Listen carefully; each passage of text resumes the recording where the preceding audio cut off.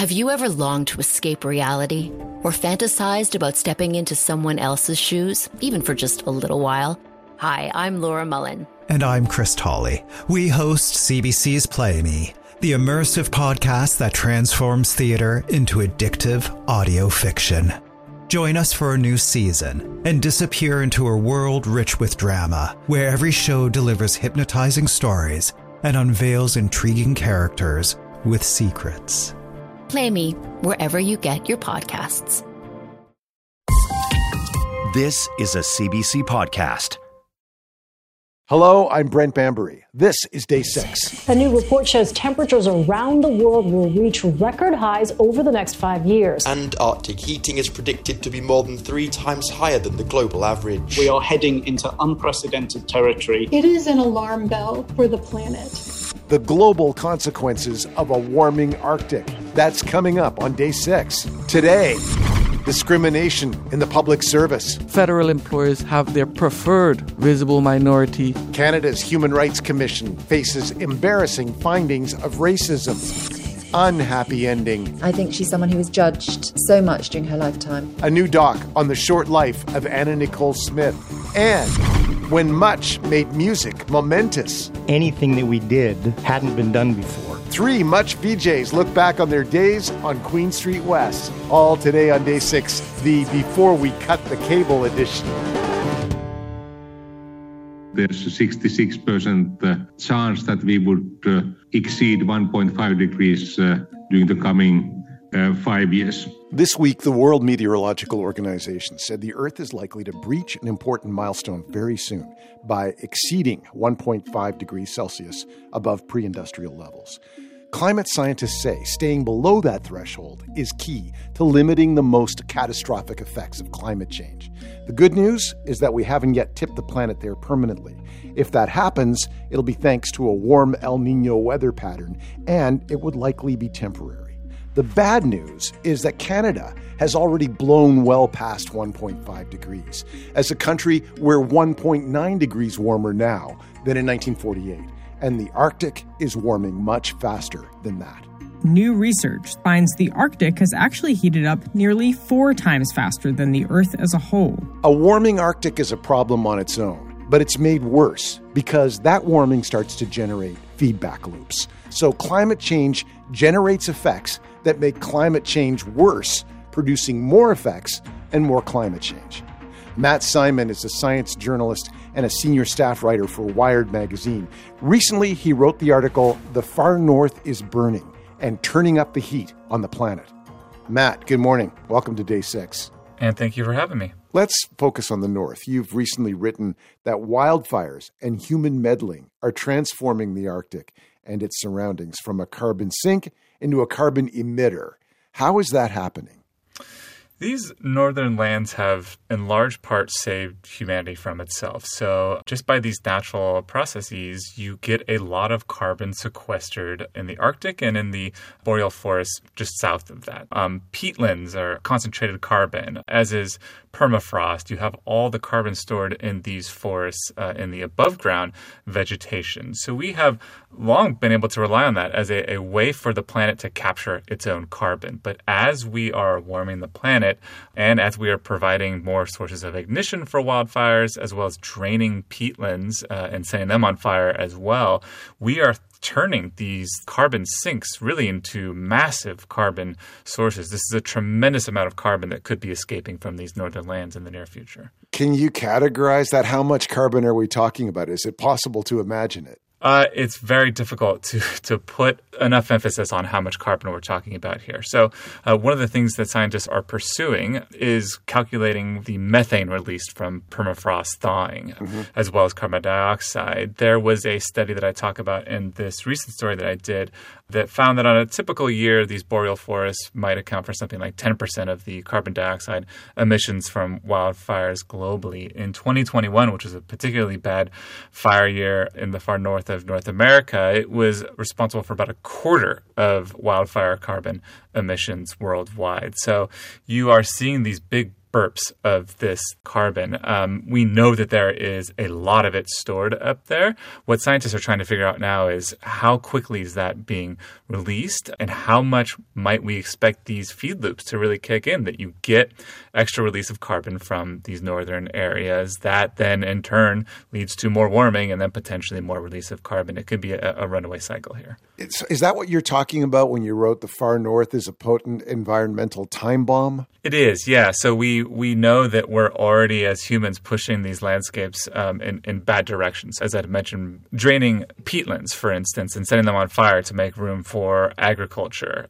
We are kicking off these feedback loops that science has very little understanding of, and very little understanding in particular of how much we should worry about them really leading to these runaway feedback loops that not only warm the planet in general, but add to these pressures on these northern ecosystems. And that will be a planetary effect. But I've been watching the heat maps throughout the spring, and I can see that many of the highest temperatures on the planet compared to the normal temperatures for this time of the year are concentrated in the Arctic. The Arctic is warming much faster than the global average, by some measures 4 times faster. Why is that? That is due to seemingly a number of factors. The biggest one here being that when ice melts, it exposes either darker land that's just the dirt underneath it, or if it's sea ice, it exposes the water, which is actually quite dark if these waters are deep. That then absorbs more heat,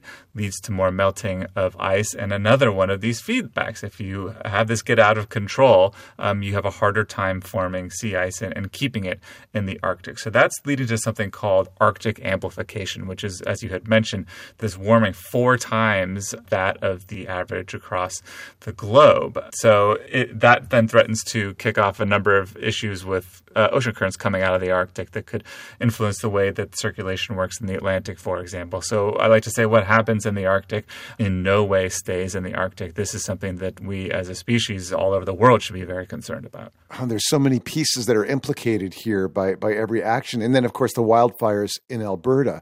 So clearly heat is playing a role in those wildfires. But how did they fit into the feedback loops that you're describing? Yeah, so there's a very strong signal here that we see around the world with wildfires. So as the world heats up, you get vegetation drying out much easier. That provides very dry fuel to burn catastrophically. I mean, in San Francisco, we have massive wildfires here now in California, which are in large part driven by climate change. Same with Australia's bushfires. In the north, in Canada, you're getting this same effect as the planet warms and as these northern lands warm much faster. Not only do you have more dry fuel to burn catastrophically, you're actually getting more sources of ignition. So these areas are getting so warm that they're getting thunderstorms where there's no business being thunderstorms. So they're now striking within 300 miles of the North Pole, which is stunning. This is a tropical, typically phenomenon, these thunderstorms that you need a lot of heat to generate. So you are both getting fuel building up in these northern areas and more sources of ignition by way of lightning strikes. Another one of these feedback loops. You keep warming these areas, they keep releasing more carbon and they keep warming and on and on and on. Earlier, you talked about the carbon sink that exists in the Arctic as a kind of protectorate of the globe. But if we lose the Arctic as an effective carbon sink, is there anything else in the world that could replace it? No. It's just such a beautifully dynamic ecosystem. So as I had mentioned, you have permafrost, which is thousands of years worth of organic matter frozen into the soil. That's thawing and producing methane, which is a greenhouse gas that's 80 times as potent as carbon dioxide. You have that combined with these peatlands that are maybe 1,000 years of built up organic material that should be storing carbon in the long term. You have farther south these boreal forests that are capturing their own carbon. That is such a massive sink of carbon for global carbon levels. You can look at other places around the world where there's these peatlands, but we're losing those as well as fires sweep there through places like Indonesia. We have put, to a large degree, a lot of our eggs in the basket of carbon capture technology, so inventing ways to suck carbon out of the atmosphere. And I feel like we are woefully ignoring these perfectly natural and extremely powerful ways of capturing carbon in the Arctic and in the lands just south of it. That is a huge opportunity both for reducing carbon concentrations in the atmosphere, but bolstering these ecosystems that we should be saving regardless of whether or not they're capturing carbon. Matt Simon, thank you very much for being with us. And thank you for having me. Matt Simon is a science journalist and a senior staff writer for Wired magazine. Still to come, what happens when the body meant to settle cases of workplace discrimination is discriminating against its own employees? This is equivalent to state-sponsored discrimination. Here are some other stories we're keeping an eye on this weekend. But it sounds like many of you would want to exclude the parents. That's what I'm getting from this room, is you feel a parent should be excluded. That's what I'm getting from this. The New Brunswick government is reviewing its policy on making schools a safe space for LGBTQ kids. Among other things, Policy 713 allows students under 16 to adopt a new name and pronouns in the classroom without the school notifying their parents. Premier Blaine Higgs has made it clear he doesn't like that provision. Education Minister Bill Hogan says he expects the review and any changes to the policy to be done within 2 weeks. Pride in Education, a group that worked on the drafting of the policy, says it hasn't been contacted about the review. And with wildfires still raging across the north of the province, Alberta has closed several provincial parks and recreation areas for the long weekend. Typically, more human-caused wildfires are started this weekend than any other time of the year. Close to 500 wildfires have burned nearly 800,000 hectares of land in Alberta so far this year. The area burned by wildfires each year across Canada has more than doubled since the 1970s. Hot and dry weather is expected across northern Alberta through the long weekend. Officials say it could be months before the fires are brought under control. Still to come here on Day 6, Anna Nicole Smith was a media sensation, a punchline, and ultimately a tragedy. A look at the real life behind the headlines in a new documentary called Anna Nicole Smith, You Don't Know Me. She was there at a moment when, the tabloid media was sort of at its height. There are no avenues for meaningful career development for Black employees, regardless of their contributions. The institution relies on non-advertised processes to create advantage for some and disadvantage for others. That's Bernadette Butchie, a former employee of the Canadian Human Rights Commission, speaking to a Senate committee earlier this month. In her testimony, she recounts her experience of being denied promotions at the commission, despite her qualifications, while she watched her colleagues get promoted without competition. In March, the federal government's own HR wing ruled that the Canadian Human Rights Commission discriminated against its Black and racialized employees. But Butchie says that had been clear to her for a long time. Long before any investigation took place, it was commonplace for staff to speculate about how a complainant is imagining things. It couldn't possibly be about race. They must be lying. According to the Commission's own records, it rejects discrimination complaints that are based on racism at a higher rate than any other category of complaint. Nicholas Marcus Thompson is the executive director of the Black Class Action Secretariat, which brought a class action lawsuit against the federal government on behalf of all of its Black employees in 2020. Nicholas, good morning. Welcome to Day 6. Good morning. Thanks for having me. When did you start paying attention to concerns around racism at the Canadian Human Rights Commission? Actually, around 2020 is when we started organizing. Myself, at the time, I was a union president representing workers at the Canada Revenue Agency. And at that agency, which was one of the largest employers, we recognized a very troubling trend, which was Black employees were in entry-level positions.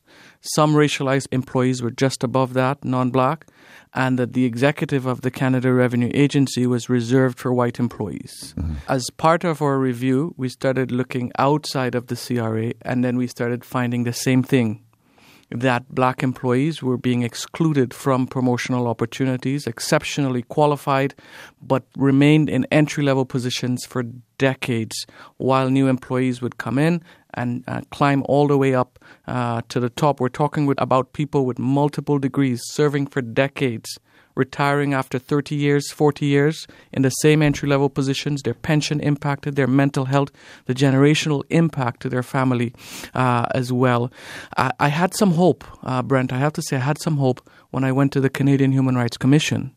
When I landed at that department mandated to protect and to promote human rights, the workers there told me a very different story. What were the employees telling you? They told me that they were facing the same challenges that black workers face across the public service. The supervisors, managers, and executives, those positions were predominantly white employees, and they did not have the opportunity to excel. And they told me how when they made decisions on race-based case that came before them, how their white supervisors were rejecting those cases at a disproportionate rate compared to non-race-based complaints. And were you surprised? I mean, this is the Human Rights Commission. Yes. Were you surprised that this department, of all departments, would have these issues? I had my doubts, but I had hope.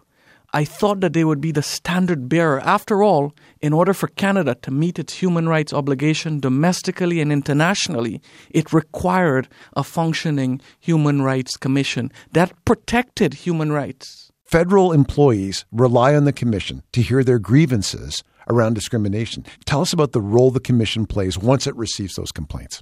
The commission plays a very important role, not only to federally regulated employers and employees, but to the Canadian public. Any member of the Canadian public that has an interaction with a federal institution or federally regulated institution can file a complaint on one of the protected grounds under the Canadian Human Rights Act to this commission. And for it to be discriminating against its own workers, and not only its own workers, but it's discriminating against the Canadian public as well. It is completely egregious. So if the commission finds that a case is not worthy of being looked into, what is the recourse that the complainant then has? Then that complainant has very little recourse, especially if it's an employee of the federal government. They can seek judicial review, but who has the means to be able to do that and to wait those amount of years to go through that process? You just suffer in silence. What steps has the commission taken to address the findings of racism within the institution? The commission, it's failed in its mandate. So what we are calling on is for the government of Canada to address anti-black racism and systemic discrimination by making sweeping amendments to Canada's Employment Equity Act. This is the legislation that employers like the Commission uses to exclude black employees. This piece of legislation creates 4 categories for protection: Indigenous people, women, visible minorities, and people with disabilities. When it comes to visible minorities, it's essentially everyone that is not white or Indigenous. Mm-hmm. To meet employment equity, and there's usually a gap, federal employers have their preferred visible minority or racialized group that they would use for employment equity, and it's usually not black employees. So to address this issue, we're calling on the Government of Canada to create a designated category considering black people's historic oppression in Canada, to finally recognize black people as a distinct category under the Employment Equity Act. So federal employers cannot hide behind visible minority and discriminate against black people. Your organization also brought a class action lawsuit against the federal government on behalf of all of its black employees, alleging similar issues. What is the status of that lawsuit right now? The lawsuit is awaiting what's called certification. It's where the federal court will determine if it meets the definition of a class action to move forward to actually a trial. Mm-hmm. Canada has filed motions to dismiss the class action, saying that workers have redress through the grievance process and that workers can go to the Canadian Human Rights Commission for redress. Okay, so and what is the irony here? So the commission that the government has found guilty of discrimination against black people, it is telling the court that workers should turn to this commission for justice. Okay, but the commission says it has addressed some of these findings now. What do you make of what the commission says it's done to try and improve? The commission's actions is completely performative. And let me give you a key example of that. As part of one of the measures to address anti-black racism, it brought in an external consultant, prominent consultant whom we have confidence and trust in to do this work. The mandate of the consultant was not to provide any written reports. The consultant was instructed to not put anything in writing. Correct. So it would be a verbal report. So only verbal reports. There's no transparency, there's no accountability, and their efforts are deceptive because Canadian taxpayers are paying for this report that we don't know what it is. The commission also says that the rate at which it dismisses race-based cases has gone down between 2017 and 2021. What do you think about that? Well, to say that that's equal to saying, well, we discriminated against people less this year, that is unacceptable. There should be no discrimination at the commission created to address discrimination. What does it tell you? That the Canadian Human Rights Commission, the very institution meant to address systemic inequalities, is engulfed by these issues now. What does it say about the civil service at large? It tells us how deeply entrenched systemic discrimination and particularly anti-black racism is throughout our public service. Canada is viewed on the world stage as a beacon of hope for human rights. That is not a fact when we look at the Canadian Human Rights Commission and at all of its institutions. Brent, this is equivalent to state-sponsored discrimination. The state is actively discriminating against black and racialized and indigenous employees. There's also an indigenous class action alleging the same thing. Nicholas Marcus Thompson, thank you very much for being with us today. Thank you for having me. Nicholas Marcus Thompson is the executive director of the Black Class Action Secretariat. The Canadian Human Rights Commission told us the representation of black employees in its executive team has increased from 6% in 2020 to 14% in 2022. It also said the independent facilitator didn't issue a public report in 2021 because employees had participated in the investigation with the understanding that what they said would be confidential and anonymous. The commission said it has told the Senate Standing Committee on Human Rights that it is fully prepared to undergo an independent third-party workplace assessment with a public report.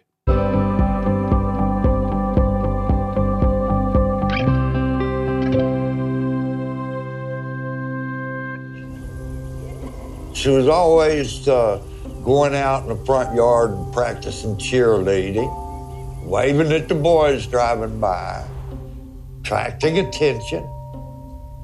And she always loved the attention.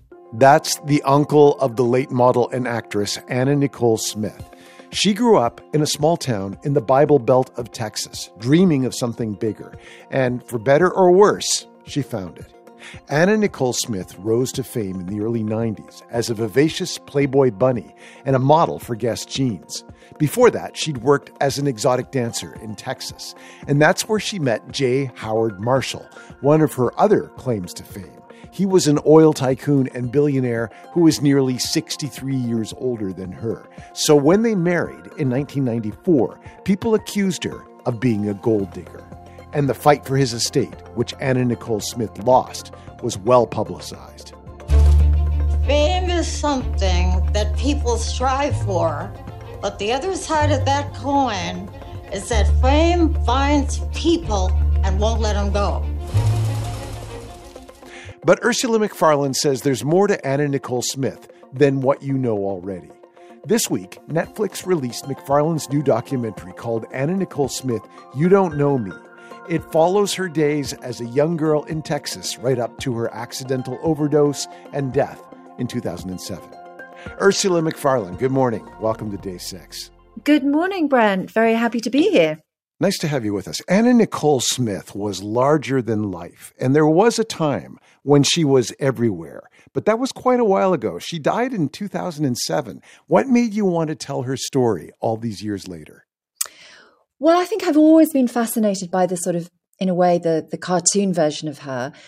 But I think now, in terms of why we're making it now, I think since the Me Too conversation, I think we're in a time where we are revisiting these female narratives with a different lens. I'm not sure that we would have been making this film 5 or 10 years ago. And I think we're sort of revisiting these stories and hopefully examining how these women were treated at the time. And, she was there at a moment when, the tabloid media was sort of at its height. And I think she's someone who was so scrutinized. So it feels like a good time to look back at her. Can you remind us what Hollywood was like back in the 1990s? I mean, this is the same time as the O.J. Simpson murder trial. And when you look at it through the lens of women in the post-Me Too era, can you remind us of what Hollywood was like then for the coverage of celebrities? I think Hollywood always has adored beautiful young women and idolized beautiful young women. But I think there's something specific about this time when she comes into her own, and she's a young woman, very young woman, and she gets the Guess contract and Playboy. And suddenly, she's larger than life and she's on billboards.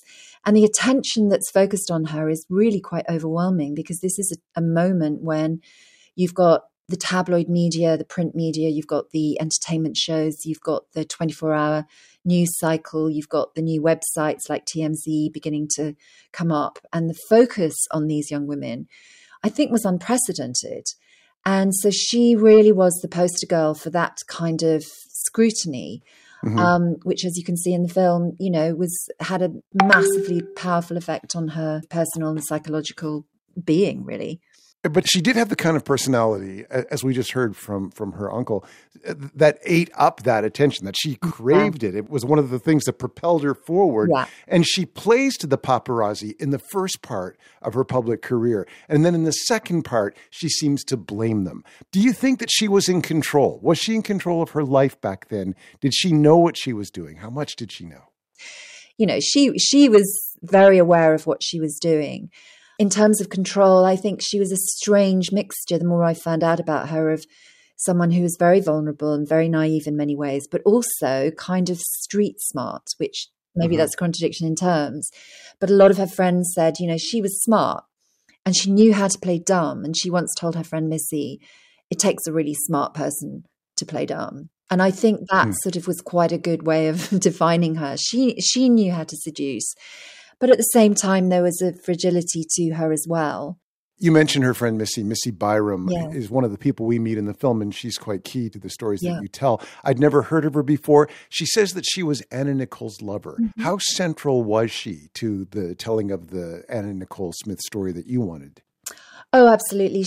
Missy was crucial for us. We knew that she existed. We knew this person existed. We didn't know her name. And our wonderful producer, Alex Lacey, tracked her down.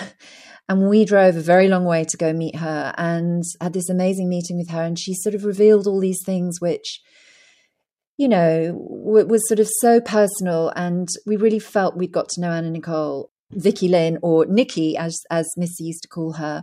And we knew once we'd met Missy that she really had to be at the heart of our film, because she meets Vicky Lynn at such a pivotal time. She becomes this exotic dancer. She meets J. Howard Marshall and marries him. Her life is completely upended by that, but also Playboy and Guess. And Missy is there for the ride. And yes, they were lovers. And, it falls apart because Missy loved her so much. And she couldn't bear to sort of stand by and watch her be, transformed by the sort of entertainment industry.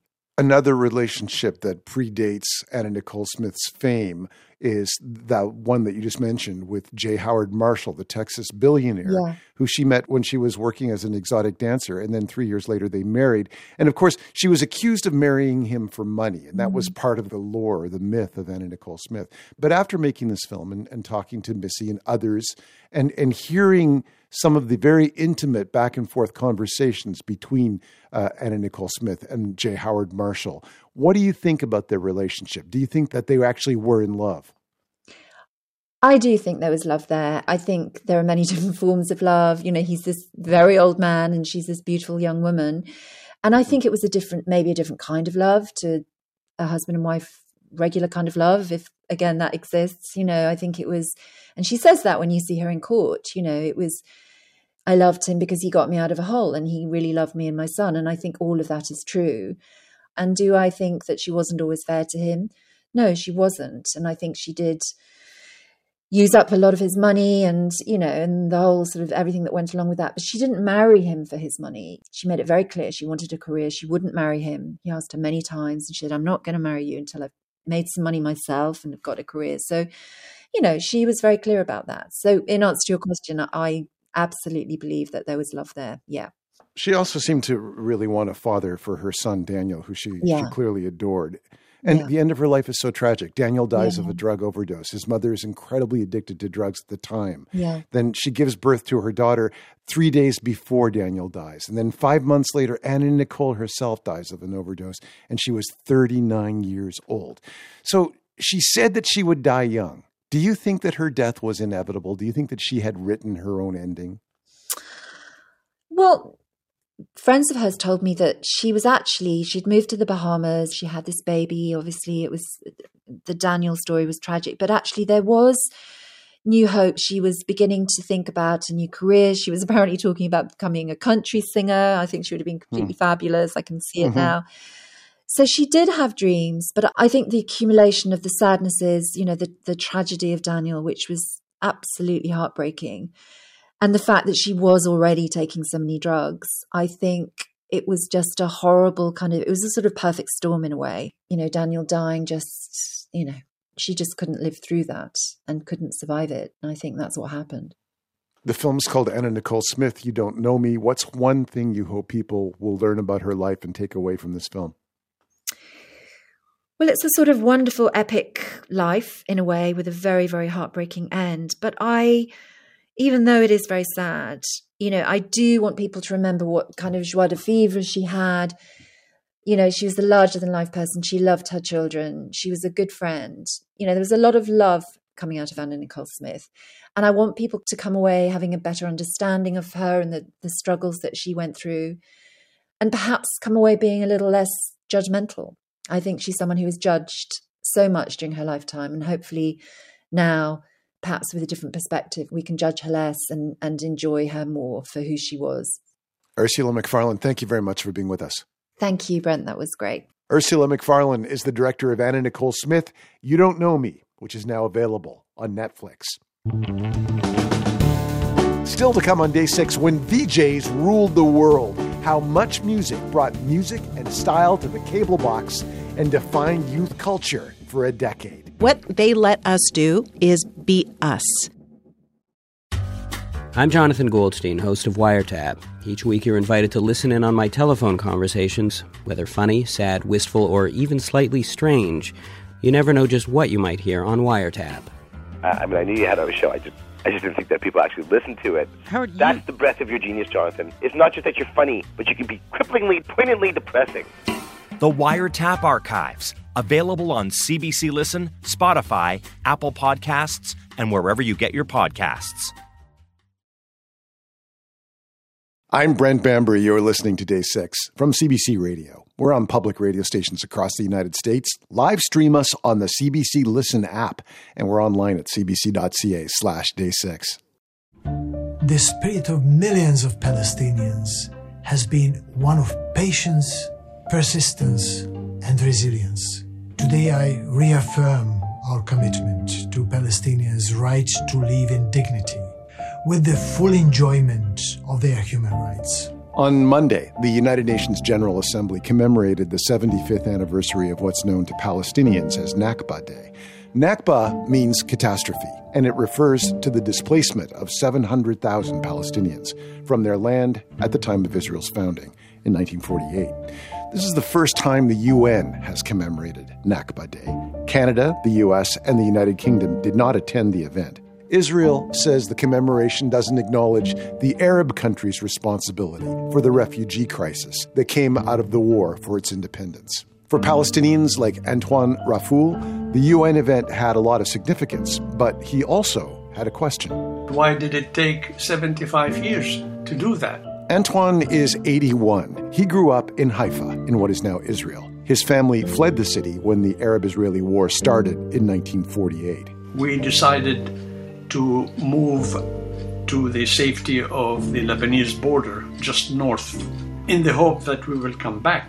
When they left, Antoine's family took the bare necessities, and they never went back to live in their old home, though his father did manage to make one final trip. As it happened, my father had managed to go back to Haifa secretly with the company that he was working for, which was a British company, and managed to return to the house because he still had the key, and got all the official papers of the house, weddings, certificates, photos, what have you, all the official documents, and took it back with him. Antoine, who now lives in Rome, still has those documents and other possessions his father brought back, and he has turned the photographs of those objects into a part of a museum exhibit marking the 75th anniversary of the Nakba. The exhibit is called The Mathematics of the Palestinian Nakba 75, and it's currently on at the P21 Gallery in London, England.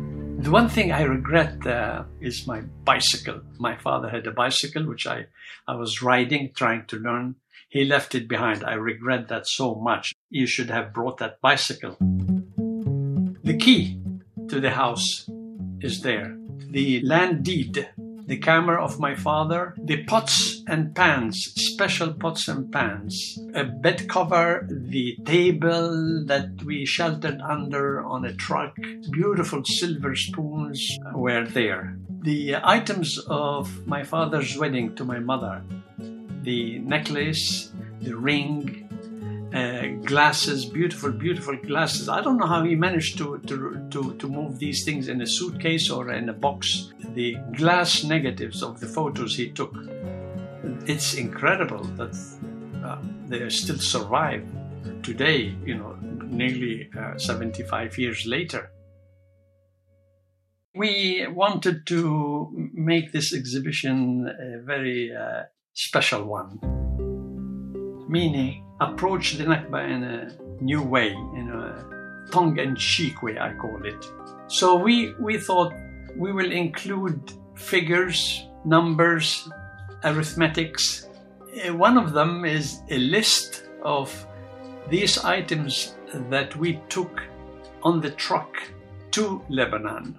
And at the border, we had to declare them. So there is a sheet of paper written by hand by the customs official in Lebanon at the border and signed by my grandfather. And that was on the 8th of April, 48. So I'm using the numbers 8448, 8 April 48. And I take that list and reconstituted it into numbers. How many of us there, how many tables were there, how many spoons, rather than talking about tragedy and all that. So it is a tragedy, but I wanted to use numbers and figures, and hence the name, the arithmetics of the Palestinian Nakba. Very, very few museums around the world have tackled the Nakba. The material is there. There has never been an issue that is so well documented, over thousands of shelves full of our history. And I think it takes a lot of guts and backbone strength to tackle the issue of the Nakba. And it's an issue considered dynamite. I am believing very strongly in my heart, and I think before I pass away, that the Nakba will be resolved. A democratic society with equal rights to everyone, just like what happened in South Africa, and even more, because we have the benefit of learning from that society. The young people of today have the facilities, have the internet, have social media, so I hope the speed of repairing the tragedy is much faster than the last 81 years I've been living. Antoine Rafoul is the lead curator of the Mathematics of the Palestinian Nakba 75 exhibit at P21 Gallery in London, England.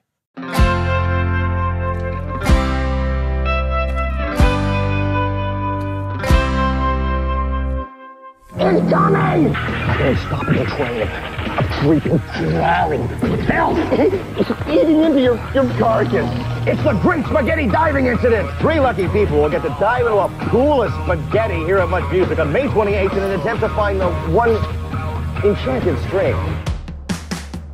Most of us never had to climb into a kiddie pool full of spaghetti for work. But for the VJs at MuchMusic, that was just another day at the office. In case you're having trouble remembering, Much was Canada's 24-hour music TV channel. It ran through the 80s, 90s, and early 2000s. Think MTV, but with a lower budget and even less structure. There was no script. There was no direction. There was nothing like this in the world. Much became famous across Canada and beyond for its off-the-cuff VJs and iconic recording space. The Much studio faced directly onto Queen Street in downtown Toronto. During interviews, massive crowds of teens and 20-somethings would fill the studio and flood out onto the street for the chance to be close to their musical heroes. You could never be so far removed from the audience because they were right there looking at you. For a generation of young adults, Much felt authentic in a way that most TV didn't. And filmmaker Sean Menard wanted to capture that spirit and preserve it for the future. So he's produced and directed a documentary called 299 Queen Street West, named after MuchMusic's home base. The doc uses archival footage and interviews with former Much VJs to tell the story of Canada's scrappy television upstart. You're probably having some microwave popcorn, and I just wanted to sort of rattle you up a little bit. All right, let's get to Dream Morris back with more great stories on Much. Erica M., Rick Campanelli, and Steve Anthony are 3 of the former Much VJs featured in the film, and they are here to tell us about the doc and what it was like to be live on air at 299 Queen. Steve, Erica, Rick, welcome to Day 6. Hi. Good morning, good afternoon, good evening. So hard to tell sometimes when you're in this dark room. And so Steve Anthony begins. Or are we in Las Vegas? I'm sorry, who are you? It is so great to see you guys. But when you look back at the footage that's in this documentary, Erica, what does it feel like to see you in that time doing that stuff? Honestly, all I want is for my kids to be in the theater with me watching those clips and say, you see, I really was cool. And young, once. Yeah, hold my hand really tight because you're not going to believe what you're going to see. Yeah.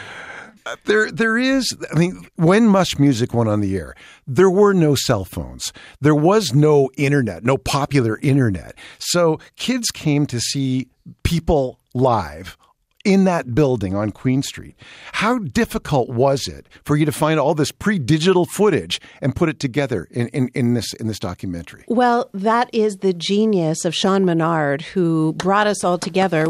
He is the director and the producer who had a vision to do this film. Many people have tried to make a documentary about MuchMusic, but it was that damn footage that no one could actually get. And Sean is scrappy. He managed to start a conversation with Bell Media, who has been holding tight onto all that footage all these years.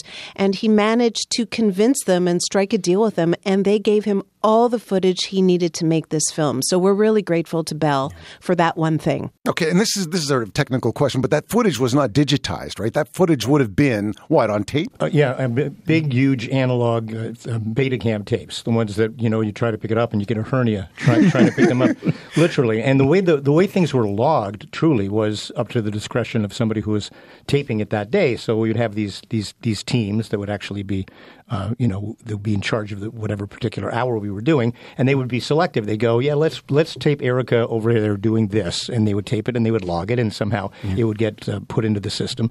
But finding stuff was not as easy as it would be if everything was digitized. It was like and still is, a handwritten library catalog. The word is that Bell is finally digitizing the catalog because they realize that some of the tape is actually starting to wear out. Oh yeah, it will deteriorate for sure. Yeah, we're losing the history, the history that MuchMusic created. Yeah, it was never climate controlled down there, was it? I remember working down there a good 8 months before joining up on the VJ team as a temp. But it was always warm in that room, I found. So I hope they did something about the climate and controlling all those tapes, because there's some great stuff. There's some come on, we were all fans of these two back in the 80s and their escapades with the bands that came in on a daily basis. And I want to see all of it, not just the 2 hours that Sean Menard has put together for this amazing documentary. I want to see it all. But when you look at the stuff that's in the documentary, what are you seeing? What are you remembering? I'm so curious about that, Rick. Yeah, me too. I remember being a fan of music and of these two and of MuchMusic back in the 80s, just watching it all live. So I remember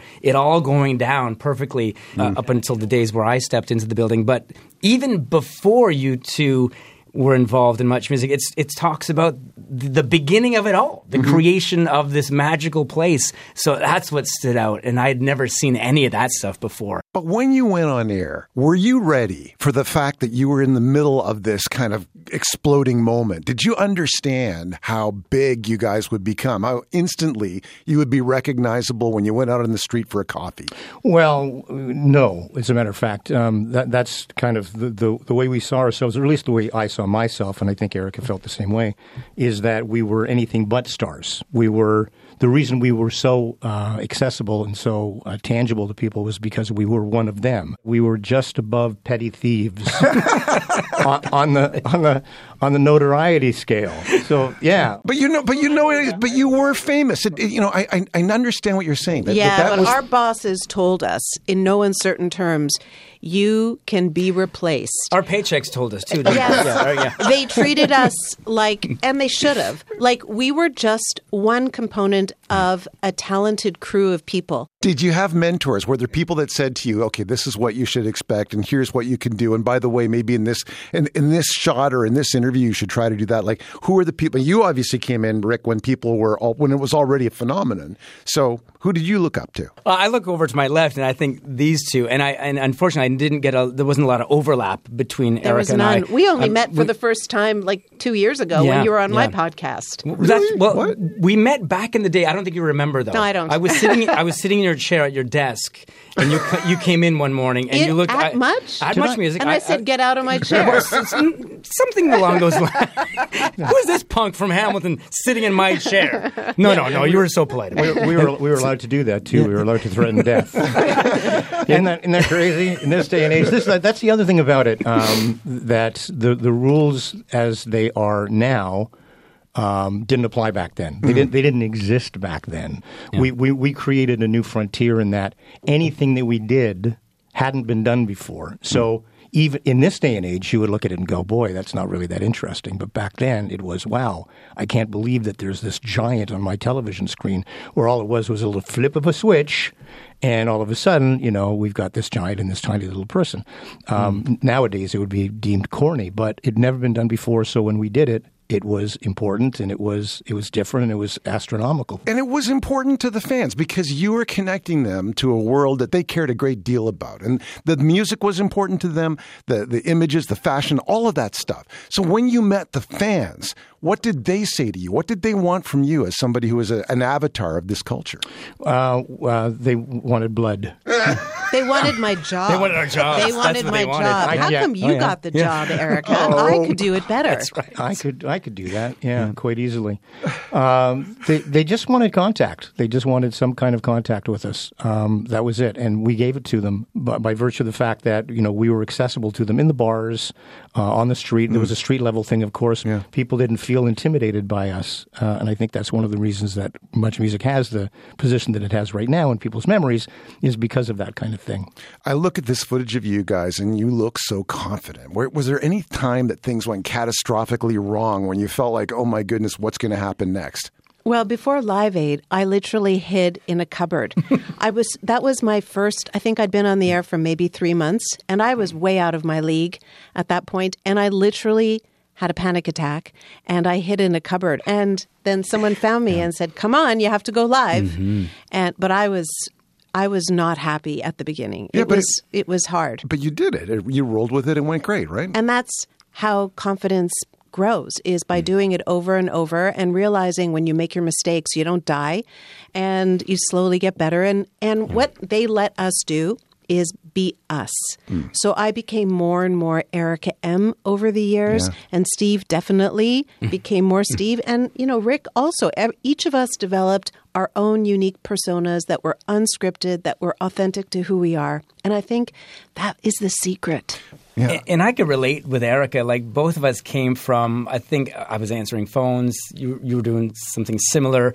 So, right. Eric and I, we had no experience. So we learned in front of the cameras. Being uncomfortable. And I was uncomfortable, and I was sweating profusely for 8 straight months. And I remember exactly Denise saying, we got to work on all of this, because sure, you're in front of the camera now and you're talking to these bands, but we need a little more edge from you.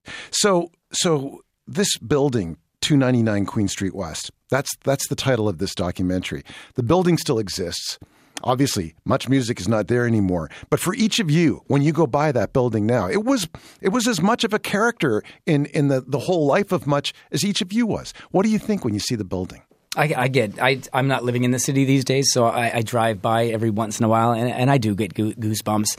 All the memories start flushing into my head, what happened, what went down there, not just with me in there as a VJ, but with Steve, with Erica, with Michael Williams, with Bill Wilichka, with all the VJs that came before me. Everything just comes back because I watched it religiously. So when I drive by that institution, that beautiful building, it's all warm fuzzies. It's all warm fuzzies, and all the memories come back. My experience is different. I have the opposite feeling. I walk by and I'm kind of angry that they mistreated what was built with so much love and passion and emotion. So I have a little bit of – I'm irked a bit by it. And so my generosity of spirit wanes when I walk by there. What about for you, Steve? What's your relationship to it now? You know the term genuflect? Yeah. There we go. There you go. Yeah. So that basically in a nutshell. I'll go by wherever I am, and I'll have to genuflect to the building. It was not only from a personal level, but knowing what this film is all about, what it did for the rest of Canada, and it was that they're interwoven. The people who are on the air and that building are eternally stuck together. That's why we love Sean so much, because he got it. He understood the culture of what MuchMusic was, and the building is part of the story. It holds the history of Canadian musical culture in the last, 40 years. The film is 299 Queen Street West, and 3 of the great people that work there, Erica, Steve, and Rick. Thank you very much for being with us this morning. It has been our pleasure, not yours. Thanks, Brad. I disagree. Rick Campanelli, Steve Anthony, and Erica M. are former MuchMusic VJs. They're featured in the upcoming documentary 299 Queen Street West. It will be touring across Canada in the fall. Time, weather, and Rift from the headlines. And here it is, Rift from the headlines, our weekly quiz. 3 riffs linked by one story in the news. If you guess the story that links the riffs, you could win a Day 6 tote bag. First, here's a recap. This is last week's clue. Got my passport. I've been searching. I've been working to get out this town. I need a redesign.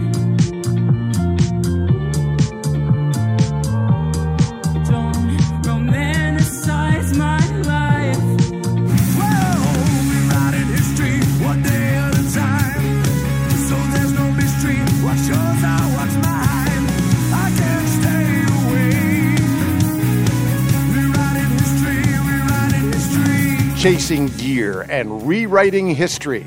Redesign by Awful Tune and Passport by Masego.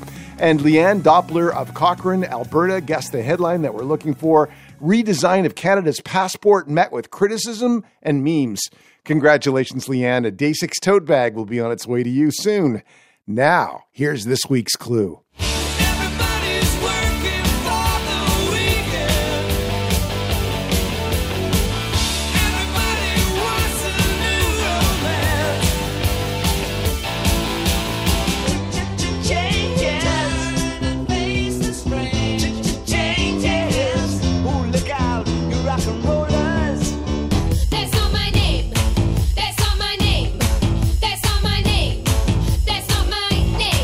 and we're looking for the story that connects those riffs. Email us your answer. Put riff from the headlines in the subject. Send it to day6@cbc.ca. Please include your mailing address because one right answer will be picked at random. The prize is a Day 6 tote bag. You can always hear the clues again anytime at cbc.ca/day6. Time, weather, and From the headlines.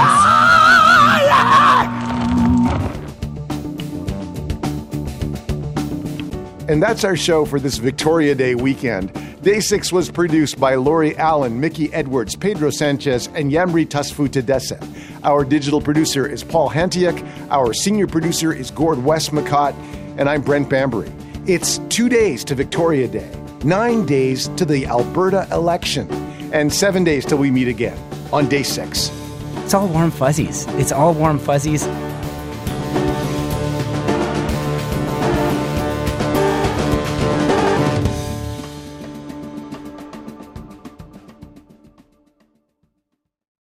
For more CBC podcasts, go to cbc.ca/podcasts.